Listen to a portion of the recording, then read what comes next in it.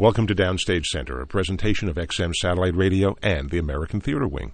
I'm John von Soosten, Program Director of XM 28 on Broadway. And I'm Howard Sherman, Executive Director of the American Theater Wing. Today we're joined by Martha Lavey. Martha is the Artistic Director of the Steppenwolf Theater Company in Chicago. You have been that for the last decade, I'm told, Martha. Yes, right? Yes. Why don't we get started very briefly, like a 25 words or less type of description of what Steppenwolf is for those people who have heard the name Steppenwolf but may not be familiar with what your theater company does. We are celebrating our 30th anniversary as a theater company. Our company was begun by three actors, Gary Sinise, Terry Kinney, and Jeff Perry, in 1976, quickly grew to an ensemble of 9, including those three founders, and has incrementally grown over our 30 years to a 35-member ensemble comprised of principally actors, but directors, playwrights, and adapters of text to the stage. In this 30th year, you've done something that's fairly remarkable for a major regional theater company in the United States, which is you, as the artistic director, made the decision to program an entire season of premieres. Most regional theaters do a couple of premieres and figure out how to sprinkle the greatest hits of world drama around it to make it palatable. How did you decide to make this leap, and in the midst of this season, how's it going? It's going very well. And the decision was made really, Howard, because we thought, gosh, how are we going to commemorate the 30th anniversary of this company, which has a fairly unique position in the American theater insofar as it having been originated by actors, and I myself am an actor, not a director, and continues to be artistically run and managed by actors. And the decision was that over the last, particularly 10 years, Steppenwolf, in addition to finding work for our actors and our directors, has made a very serious effort to commission new work and to be a kind of home for playwrights as well. And we thought, rather than look backward and do something retrospective in honor of the 30th anniversary, that we would look forward, and that we felt we had a very privileged position in the field because of the theater's. We have many of the artists have careers that are outside of Steppenwolf and include very prominent positions in television and film, and we thought that gives us a kind of leverage or a platform, and how we wanted to use that was to launch new work. And what's been the response from the audience? Well, I've been delighted. For one thing, because this season we made the decision to include post-show discussions 6 days a week. And so I and other members of the artistic staff have been conducting those. And because it's new work, the conversation that it engenders with our audience is really vigorous. And I'm always really impressed by the candor and the intelligence of our audience in responding to new work. And I think they're very excited at the prospect that they are the first people to interact with these texts. Well, the current season runs through the end of August, and if I'm looking at this correctly, you have quite a few different brand new productions that have not been mounted before. How many different shows are you producing this season? Gosh, we have 5 on our subscription series. We do 2 through Steppenwolf for Young Adults, which is work for younger audiences and families. We have a Garage series. One of those is a standalone production, and then we do something called the First Look Repertory of New Plays, 3 plays in rotating rep. We're also this year in our Upstairs Theater, which is a 300-seat theater, doing Don DeLillo's new play, Love Lies Bleeding. And that's a pretty big number of different productions for one company in a season. Right. It seems like. Right. But you're an ensemble company, which means people do different things. You've acted in a number of shows yourself, plus you're the artistic director. Right. And some of our members are directors as well as actors. Mm-hmm. And some of those, for instance, Austin Pendleton, who begins rehearsal on February 28th, that I'm sure is known to many of you here, particularly in the New York theater for his career here and also in film. Austin is directing a new play by John Kolvenbach. He's about a month after he finishes, or actually shortly after that play opens, he'll begin rehearsing as an actor in the Garage for a new play by novelist Cormac McCarthy called Sunset Limited. And Austin has also, of course, done, as a playwright, his work has been produced at Steppenwolf. Well, your name is the Steppenwolf Theater Company. There are many theaters that you hear theater company at the end of their name, but as you've alluded to, there really is a Steppenwolf company. There is this group of actors. Right. What is the process of becoming a member of the company? How does one do that? As you say, it grew from the original core of 3 to then a number, and now 9. numbers about 35. Right. So how does one become a member of the Steppenwolf Theater Company? Very arcane initiation ritual.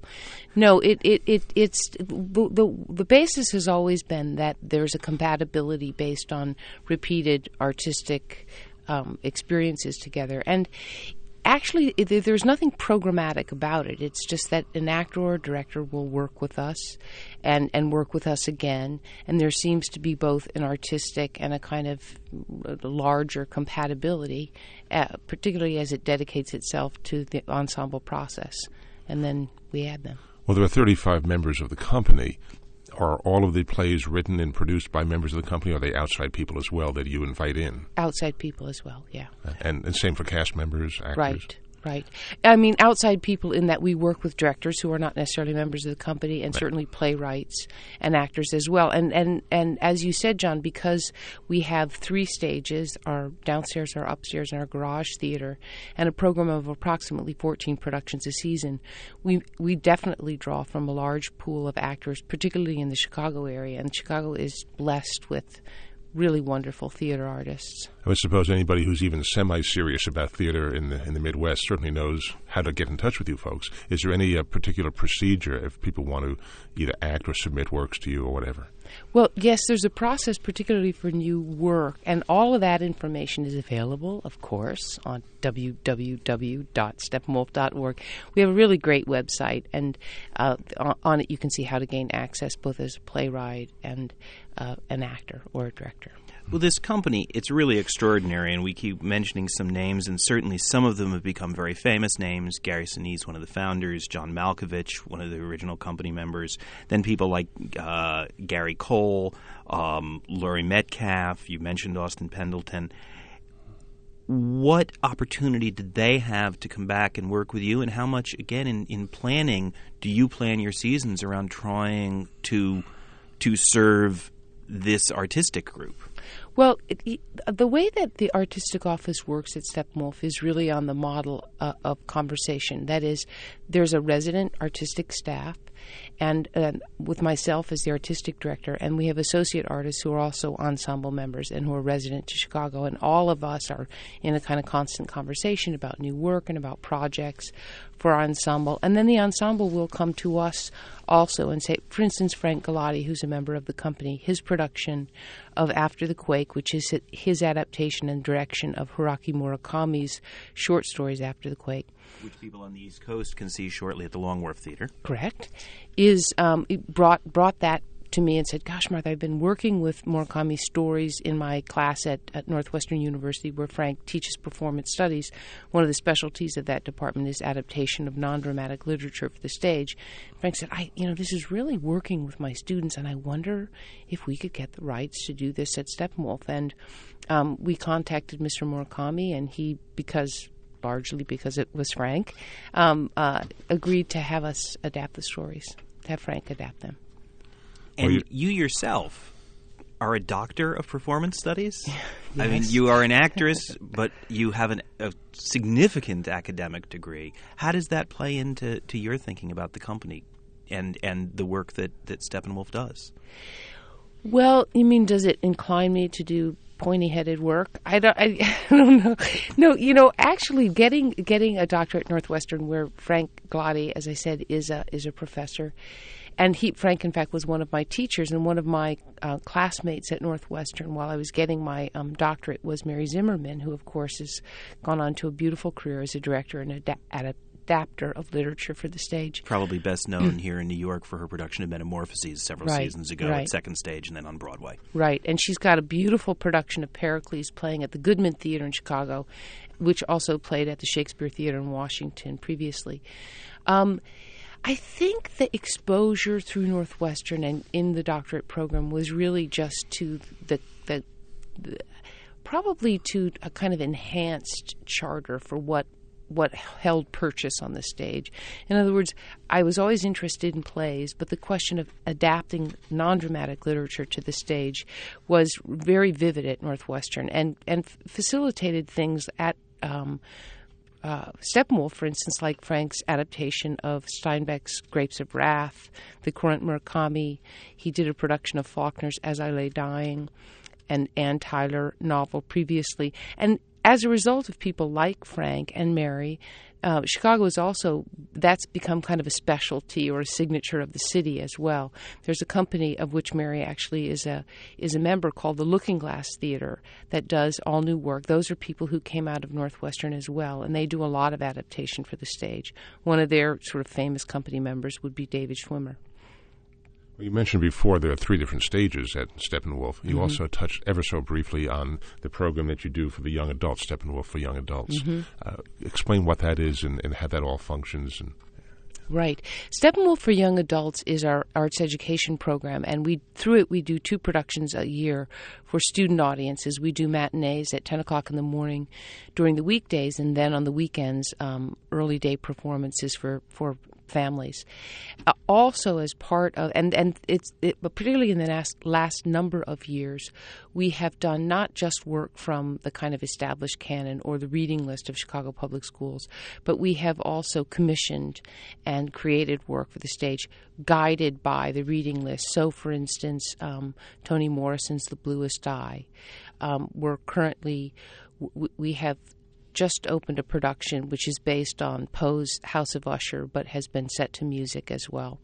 So there's that too there's a kind of foot forward initiative there for new work. Also through the Steppenwolf for Young Adults, we do a lot of work with teachers, directly with students through a mentoring program where they create their own work and stage it.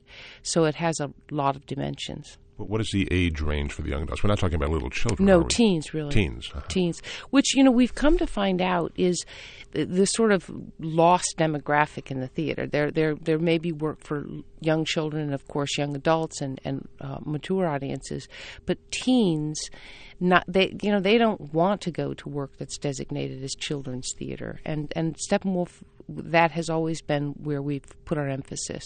You've also instituted a talkback at the end of the production. Yes, is that right? Yes. Always for that work, and also now as part of our subscription series, there are always talkbacks. Even in the regular productions, not just the young adults. After every performance. Yep. Wow, that's quite something. Yeah. I mean, some theaters do it once or twice during the run of a show, but to do it every performance. Yeah, Jen, what happened is last season we premiered a new work by Bruce Norris, who's a playwright with whom we have worked frequently. And in fact, we'll be producing another of his plays this season called The Unmentionables, which John Mahoney and Laurie Metcalf, as well as other company members, Amy Morton, will be acting in. And Bruce's play last season, The Pain and the Itch, generated a lot of controversy because there was a child in that play, and the child is exposed to some, difficult language and difficult situations among his parents. And it started this kind of flap in the newspaper and so forth, and this question of child abuse as it pertained for that actor's exposure. And we realized that the best way to deal with that was to speak to our audiences after all of those shows. And we loved the experience so much that we thought, gosh, going into a season of new work, this would be really helpful. And so while, as you're suggesting, it is work intensive for the artistic staff, what we get back from our audiences is so rich. Well, we're talking just as a Steppenwolf production, Red Light Winter, has opened here in New York. And that is a show set with people about 30 years old. They're not as young as the young audiences that we were talking about. But Red Light Winter seems in some ways to hark back to some of those productions that first introduced Steppenwolf, at least to the East Coast, most notably the rather volatile production of True West with John Malkovich and Gary Sinise. Is there a Steppenwolf style of theater? As people used to talk about Steppenwolf, it was rock and roll theater, it was hard edge theater, it was gritty theater, and Red Light Winter seems to be part of that continuum. But is that a fair assessment of the kind of work at Steppenwolf? It certainly doesn't suggest the entire complexion of our work at all. I mean, the way that I think about it is really that the theater has matured along with the individuals who started it. I mean, it has the same kind of phases in its lifespan, and the theater was begun notably by 3 young men in their 20s, and so the idea that the theater would bear a kind of visceral energy and a muscularity, and because these were people who were from the Midwest, there was a kind of candor and frankness to the style. The acting style that they most admired, they found on film. So a very personal, real style of acting. And the company bore that along for a long time, and I think much to its good and in a very authentic way. And as the theater has matured, as those individuals have matured, the range of work, their sophistication as theater artists has increased, and just what the purview is. I mean, I think it would be inappropriate for those of us who are now running the theater and part of the theater, and including our founders, to be doing work as they face 50 the same that they would as they were 22. And the theater reflects that. Well, to ask Howard's question from a slightly different perspective, people from New York may not be that familiar with Steppenwolf because you're in Chicago. Right. Here you have Red Light Winter being produced in New York, down in Greenwich Village. And if a person from New York were to go see your production, which is a bit avant-garde, a bit racy, total frontal nudity, some language, adult situations, that sort of thing, would they walk away saying this is a typical Steppenwolf production? In other words, to see this, would this be typical of what you do overall, or is this unique and different? No, it would certainly be representative of something that is at the heart of Steppenwolf. And to me, that is that the acting in that production is so real and so personal and so specific and passionate that I think is what carries the day at Steppenwolf. And so while the material surveys a large range of styles and levels of thought, it really, the acting is always at the heart of what we do. And I think that this is one of the gifts that we have among our devoted audience, our subscribers. They may not love this particular play or that, but they are always vouchsafe a beautiful production with very profound acting. Well, what was the decision-making process in deciding to bring this particular production to New York, Red Light Winter? Why this one rather than something else you've done? Well, we do our theater. I mean, we always feel like we're working on our theater in Chicago and for our Chicago audiences. And if interest should obtain such that it's possible to move it, we do. But it's not part of how we look at what we do. In this case, Adam Rapp is a playwright who 10 years ago, when we began aggressively to commission new work, he was among that first class of 4 writers whom we commissioned to workshop a piece. And so we've always had kind of a relationship with him. When we read Red Light Winter and wanted to produce it last season at Steppenwolf, and we're very glad to have him come in and direct it, it did beautifully there. Producers became interested and said, gosh, I think we should move this. And just to summarize the story of Red Light Winter, it's 2 guys who are on holiday, shall we say, in Amsterdam, in the red light district of Amsterdam. One of them brings home a young lady who's a prostitute and kind of fixes her up with his buddy. Right. And it's the relationship between these 3 people that develops in Amsterdam, then later moves to New York. Right. That's basically it. And love story, not love story, that sort of thing. Right. But a little bit different in the presentation. Yes. In a very small theater on a very small stage with a very small cast. Yes. Are most of your shows at that size, that magnitude, or no? For instance, Red Light Winter at Steppenwolf was produced in the smallest of our 3 spaces, our garage theater, which seats about 80 people. Our downstairs theater, which is where the majority of the subscription shows are presented, is a 500-seat proscenium with huge capability in terms of its stage house. And then we have a theater upstairs, which is fantastic. It also a proscenium, seats 300, and this is where After the Quake is being presented. Well, as we talked about, as you said that people decide whether your shows may be somewhere else. Mm-hmm. You're doing them for Chicago. It's worth noting the extraordinary influence. I mentioned, of course, that initial True West in 1982, and in preparing for this, realizing the rapid sequence of shows that came out of Steppenwolf, particularly in the mid-'80s, because you had the True West in 82, and A Nightingale Sang at Lincoln Center in 1983, Balm and Gilead at the Circle Repertory Company in 1984, Orphans in 1985. I mean, it really was a remarkable series of exports. Mm-hmm.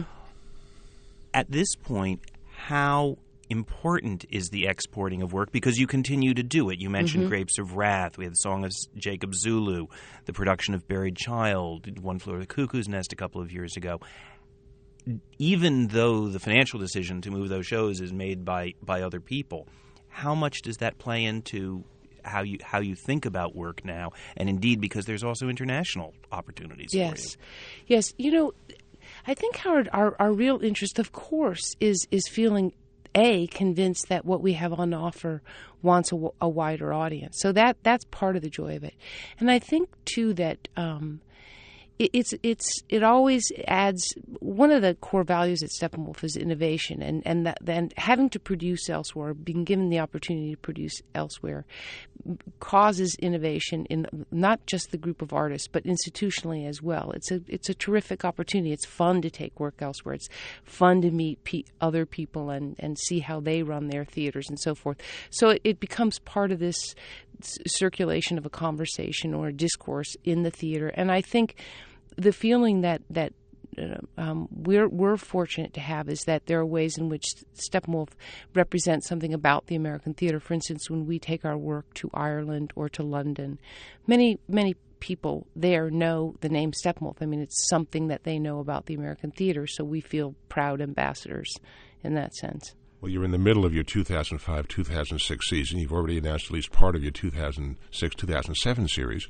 When you are putting together your productions for an upcoming season, how much emphasis do you put on performing for Chicago audiences, and how much on, as Howard's indicating, the export market? In other words, when you produce a show, do you always keep in the back of your mind, this was one we can move elsewhere to another city? Or is that a secondary consideration? It's a secondary consideration. There are cases where we know but beforehand that a work will move. For instance, I mentioned Don DeLillo's play Love Lies Bleeding. The Kennedy Center had invited us to be a part of their American Plays series. In fact, we're the first theater company with this newly formed initiative that will be going to the Kennedy Center, the Terrace Theater, and we'll be going there in June with Love Lies Bleeding. So right from the very beginning, and that's helpful insofar as one produces the set and so forth with the idea that it will move in mind. But really our thoughts are always how to make this best for Steppenwolf and for our audiences there. And, interestingly, that's what tends to generate the best production and thus generate interest potentially in it having a further life. In listening to you talk, you talk about the company so much, and even almost a holistic approach to how things grow and the conversation and collaboration. You are now the longest-serving artistic director in the history of the company. Mm-hmm. How did you rise to that position out of this collective? Well, enormous good fortune. What happened was I actually became familiar with the company in about 1981 when I started taking classes from John Malkovich. I just graduated from Northwestern University and, was the hapless actor and waitress. I read a story where Jeff Perry, one of the founders, said the first time he ever saw you, you were naked and covered in body paint. Yes, we were. John was directing. Which is a nice way to meet people. Yeah, and we share that memory. John was directing Christopher Hampton Savages, and I, along with a lot of other college-age students, was playing a South American Indian. So the great gift of having been part of that show is it's recognized as a nadir point in Steppenwolf's producing history and artistic life, and I was there. But what happened? So I knew the company. I was in various productions, and then also working on my own. As I say, went to graduate school, and in 1993 I was made a company member. A couple of years after, and shortly thereafter, an associate artist. Our artistic director at the time, Randy Arney, someone I knew for a long time who was also a director and actor, decided that he didn't want to be the artistic director anymore. He had really overseen our new building in our current space, which opened in 91. And I think just the how he came on as an artistic director, what the company was when he came on, he had taken it to its next stage of life and was ready not to run the company anymore. Our founders, Gary, Jeff, and Terry, were in charge of replacing him. And I think in something that's very revealing, they felt, they had the opportunity to look at a national level for an artistic leader of the theater, but they really felt that the learning curve was steeper for someone relative to the culture than it was to the tasks of artistic directorship. And so, although I had never had, an arts management job, they knew how deeply I was a part of the culture of Steppenwolf and loved it and took a chance on me. But there's also the unique situation of you are an actor, you continue to be an actor with the company, but you are the artistic director. So do you find yourself in situations where you're looking for plays that you'd sort of like to do? How do you get cast? I actually don't look for plays for myself to do because the company, I mean, there's so many fantastic actors. I mean, I'm so busy looking for things for them. I love so much being an artistic director and find it so gratifying that it's not like I'm looking to acting to fill some kind of deficit. When I do act, and it's generally about once a season, it's always really refreshing and so much fun. But of course, it's also it's hard to do while you're being artistic director. So it's not as if it's just, oh gosh, now I get to be an actor. So, it's a mixed experience in terms of taking on more work. Are you acting, or have you acted in this current season? No, I will be doing Don's play, Love Lies Bleeding. What role are you playing? There are 4 principal roles and also a character who functions in the persistent vegetative state, as is stated in the play. And I play one of the wives of the central character. You are certainly one of the prominent graduates of Northwestern University. In fact, you're on their advisory council for the School of Communications. Is there either a formal or informal link with Northwestern or other schools, other universities in the Chicago area? Well, our relationship with Northwestern really comes through a lot of personal relationships, which is to say one of our company members, Anna Shapiro, is in charge of the graduate program there. Some of the designers with whom we work frequently, including Todd Rosenthal, who designed Red Light Winter, the current show here in New York, is on the faculty there, works with us frequently. Dan Osling, who actually designed Metamorphoses, Mary's production, is also on the faculty there. So we have a relationship with their design students to do internships, and we also often work with their actors and directors in assistant positions at the theater. There are other couple of great schools in Chicago. There's Columbia College, and those students also will serve in our productions, as well as the DePaul School is there as a training ground, and Roosevelt University. So we have relationships with all of those universities. Does Steppenwolf have internships for students? Yes, we do. We have 20 at any given time. We have about 24 interns who work in all departments of the theater. As you talk about the relationships with the universities, I want to ask about, in general, the relationship of the theatrical community in Chicago. You are our first guest who works almost exclusively in Chicago, and there has always been a sense of a very cohesive artistic community in Chicago that indeed doesn't even always feel compelled to go out elsewhere and look for work in New York or Los Angeles to validate themselves. Mm-hmm. Can you talk a little about the place of Steppenwolf in that larger community and how you see the Chicago theater community? Because I think it's quite remarkable.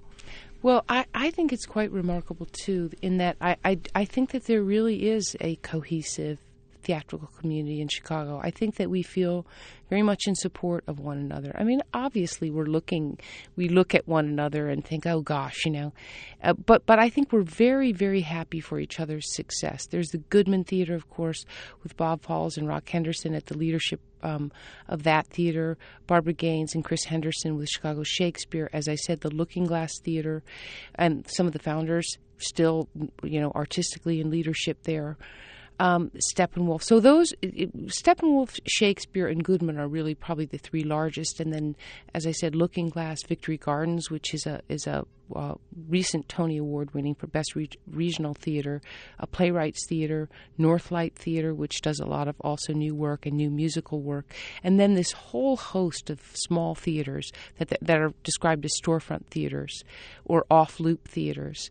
And we all sort of have trained at some of the smaller theaters, and now Steppenwolf, because of its longevity, and I think because of its size, in addition to the artists, we also have an opportunity to sort of seed the ground for institutional leaders as well. Well, it's very ironic that Steppenwolf came up being the young upstarts, and now, as you describe it, you are probably part of the triumvirate of the major established companies in town. What is the relationship to those storefront companies? Are they now looking to blow past you, and how do you get out and see their work, and what do you see? I see a lot of the work, and in addition to the various other streams of programming at Steppenwolf, we have something that's called the Visiting Company Initiative, and this is 10 years ago, where I saw an opportunity to bring younger companies into our spaces. The advantage to them is A, that the platform gives them visibility, but B, that our own staff, production, marketing, fundraising, as well as the artistic staff, has an opportunity to interact with with the colleagues in those theaters in that capacity as well. Because I think, another core value of Steppenwolf being citizenship, we feel a responsibility to take that kind of leadership role. And the theater is one of those. It's like a guild, right? I mean, you learn from the practitioners. Of course, people go to school and so forth like that. But really, the idea is that all of us, I think, in the theater could name someone who was very, very important to our life and our life as a practitioner or as an artist. And we feel, very fortunate to be able to provide that to younger companies. Just as the other larger companies in town, I see them also taking that responsibility. Well, recognizing that you're probably not even quite at the midway point in the 30th season, as we pointed out before, all new production. Mm-hmm. Already you've announced at least some of the shows for the 31st season, the 2006-2007 season, with some well-known names on the list, like The Diary of Anne Frank, certainly that's known, The Pillow Man, which ran to great acclaim here in New York recently, Harold Pinter's Betrayal. Give us a snapshot preview of the 31st season coming up, and also the decision-making process, why you decided to go back to some known work. Well, it had never been our intention in creating the 30th season as a season of new work for that to thereafter be our brief as a theater. One of the things that's been really delightful for us is to take work, that extant work, and be able to really have it be seen in a new way. In fact, I remember years ago, some of the original company members would say that, in fact, their job as a theater had been to take work that didn't work the first time around and give it a life. For instance, they look at Lanford Wilson's Balm and Gilead, which I think before that had not had a successful production. And they, in many ways, that their very successful production of that play sort of put it on the map. And True West, it had a famously troubled production at the Public Theater in New York about 5 years before the Steppenwolf production came in and sort of was a revelation. Right. And then there are some of the work that's more established in the American canon. For instance, Time of Your Life, Tina Landau a couple of years ago did a production of that. And I think that was wasn't that one of the plays that sort of famously was not supposed to work? And in Tina's production, it was just vivid and beautiful and really alive. And so our feeling about doing extant work is precisely that. And of course, next season we're pairing Tina again with a very well-known play, The Diary of Anne Frank. Betrayal we really wanted to do because some of our actors, Amy Morton and Tracy Letts, were quite passionate to do the work. We have a wonderful director, Rick Snyder, who's also an actor, who very much wanted to direct it. And of course, after Mr. Pinter having won the Nobel Prize for Literature, it seemed timely, and that we're doing in our smaller theater upstairs. The Pillow Man is something that I saw a couple of years ago in its premiere at the National and thought, boy, this is dead right for our company. Nice and dark and funny. And then there are a couple of new works, one being Sonia Flew by Melinda Lopez, which is a gorgeous story. And one of the things that I find so intriguing about it is it links immigrants to the United States who fled World War II in Europe to that generation of people who fled Cuba in the early 60s, and then to our own American sons and daughters leaving our country for the Iraq War. In I think, a very effortless way, those three generations are brought into a kind of discourse. And then we're premiering a work by Tracy Letts, one of our company members, a wonderful actor. You've seen his work here at Bug, at the very same theater, the Barrow Street, where Red Light Winter is currently playing. I'm sure you've also seen Killer Joe here in New York as well. And Tracy has written for Steppenwolf since that time, Man from Nebraska, a couple of seasons ago. And his new play, August, Osage County, is being directed by another company member, Anna Shapiro. So that will finish out the subscription series. Well, with that preview of next season and a good hard look at this current season at the Steppenwolf Theater Company in Chicago, Martha Lavey, the artistic director at Steppenwolf, thanks so much for being with us today on Downstage Center. Thank you very much. Thanks, Martha. For the American Theater Wing, I'm Howard Sherman, reminding our listeners that all of these programs and the educational and media work of the American Theater Wing is available online, on demand, for free from our website, www.americantheaterwing.org. And for XM Satellite Radio, I'm John Von Susten for Downstage Center. That's a wrap, and thank you.